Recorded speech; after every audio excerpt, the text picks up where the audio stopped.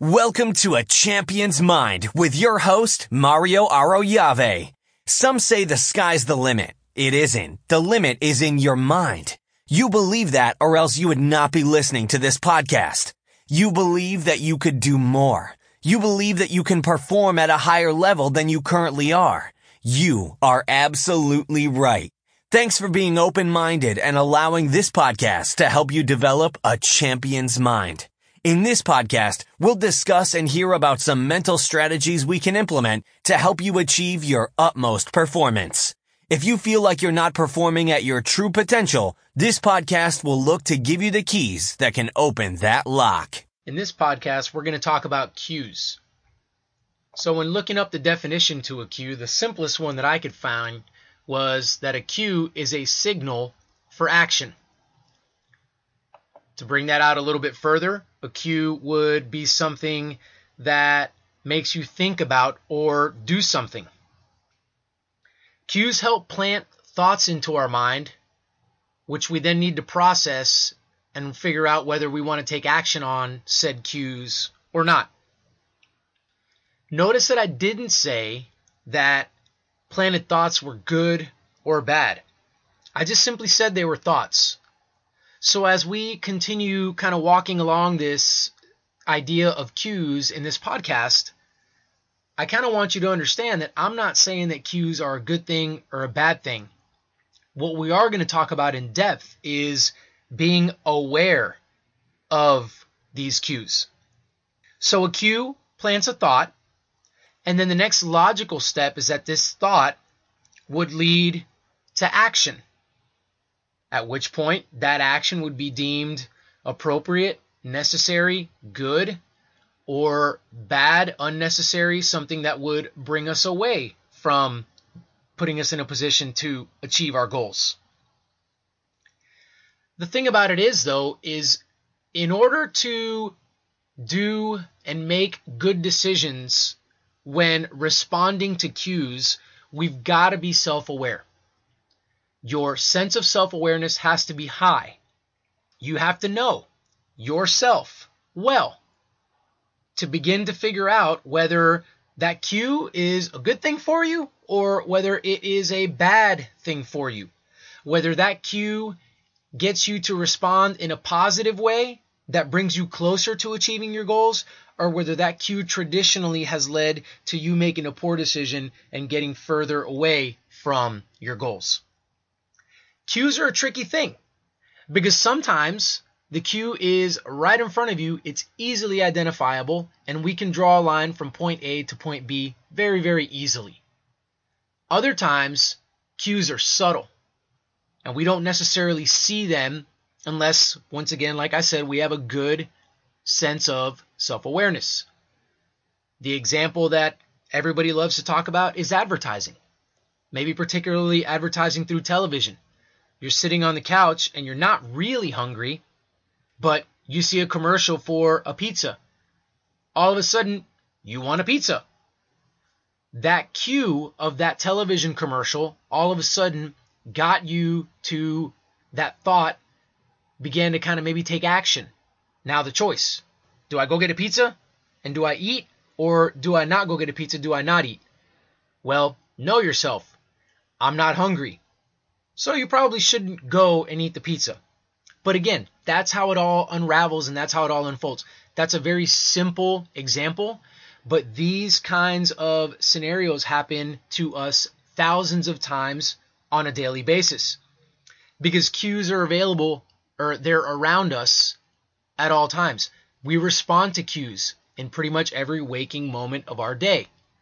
And so the trick is identifying them, knowing what our typical reaction is, and then putting that up against our goals. What do you want to achieve? Where do you want to get? What do you want to do?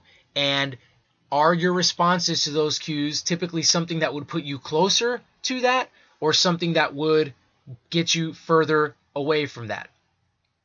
So we want to look at our response to our cues. Many athletes, subconsciously, we react to cues and it detracts us from our goals. And again, like I said, it's in the subconscious. We maybe don't even realize that we're doing it at that particular moment. You need to sit down. You need to seriously do some homework and analyze where are those areas for you where you respond to cues in a negative way that detract you from going after and achieving your goals. And everybody's different. And what may be a cue that leads one person one way, may be a cue that leads the other athlete another way. So we need to know ourselves. Notice, I'm not talking about your opponents. I'm not talking about your competition. I'm not talking about your teammates. I'm talking about you knowing yourself. Once we separate the positive cues from the negative cues, and again, I'm calling them positive and negative cues based on the reactions that they tend to exhume from us, then the next step is that we take those cues that typically end in poor decisions and we begin to replace them with positive decisions and positive actions. This takes work and this takes time. You probably will not experience victory consistently right off the bat. This is work that needs to be done. It needs to be intentional. It's hard work. It's work that maybe some of you guys that are looking to be high-level athletes, you didn't even realize that somebody like me would be telling you to do. You go in the gym and you just shoot your free throws, or you get out on the baseball diamond and you just take batting practice, or you get on the volleyball court and you just work on serving. This is an extra wrinkle, isn't it? But once again, if you want to be a champion, it's about the small things. This could be, I had an athlete, this could be the 11:30 craving for sugar in the form of cereal right before you go to bed. Now that has nothing to do with shooting free throws, but it has a lot to do with shooting free throws. See, that's you needing to tell your body no and being disciplined enough to do that. Those kinds of mindset principles will show up on the basketball court. So we have a negative action there in the form of craving sugar at a time at night when we know it's probably not good for us to stay in our metabolism while we sleep and our metabolism slows down. We may put on some weight, whatever, right? So we need to get rid of this. Okay, so we need to start looking for alternatives. What things can we do? And for this particular athlete, what I told him was, I said, set an alarm on your phone that goes off about that time you want that cereal, or better yet, before that. So if he told me it was about 11:30, so set an alarm for 10:45 saying, so-and-so, I know that your craving for cereal is coming, but I'm going to say no. Record yourself with that response, or type that in so that when your alarm goes off, that's the text that comes up on your phone. That way you're ready for it. You know that cue's coming, and you know how you typically react. But notice how you've gotten in front of the action part. Notice how you've bypassed and you've allowed yourself to make a decision before the thought even enters your head, because you know it's coming. And so replacing the negative reaction with a positive one. If you just try to get rid of that negative reaction and you don't replace it with anything, you leave it with dead air, I hate to tell you, but that bad habit, that bad decision is going to continue to creep back in there. And so you've got to replace it. Do not get dejected and do not get down on yourself when you stumble and you fall. When you try to do this and you may experience one good day and then 3 bad ones with this particular cue. It's okay. It's a work in progress. That's how all of your skills go for your athletic career, isn't it? You start off and you're not as successful as hopefully you are now, but then at the same time, you're not as successful hopefully as you would like to be. And so you continue to work. There are cues that just can't be avoided, and they're going to be around. So for you to try to run from these things is, in a sense, kind of foolish. I agree that some of you we shouldn't be around certain things. Okay? If you're a serious athlete, then you shouldn't be around those less serious athletes that like to party and like to have a good time. That's a cue that you could proactively choose to begin avoiding so that you can get to bed at an early time, so that you're not drinking alcohol and, bringing down your recovery time and doing all those kinds of foolish things. So you can remove yourself from some of that. But some of these other cues you cannot remove yourself from. They're going to be around. You need to learn to deal with them. It's okay.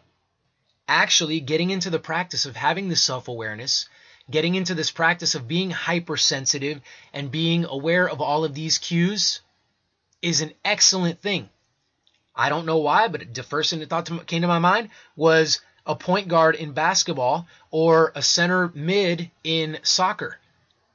How can being self-aware of cues outside of your surroundings and outside of your practice and competition time help you on the field or on the court? Simple. You'll be more aware of where your teammates are, and you've got to pass that ball. So that skill transfers over into your athletic endeavors. So what cues do you react to?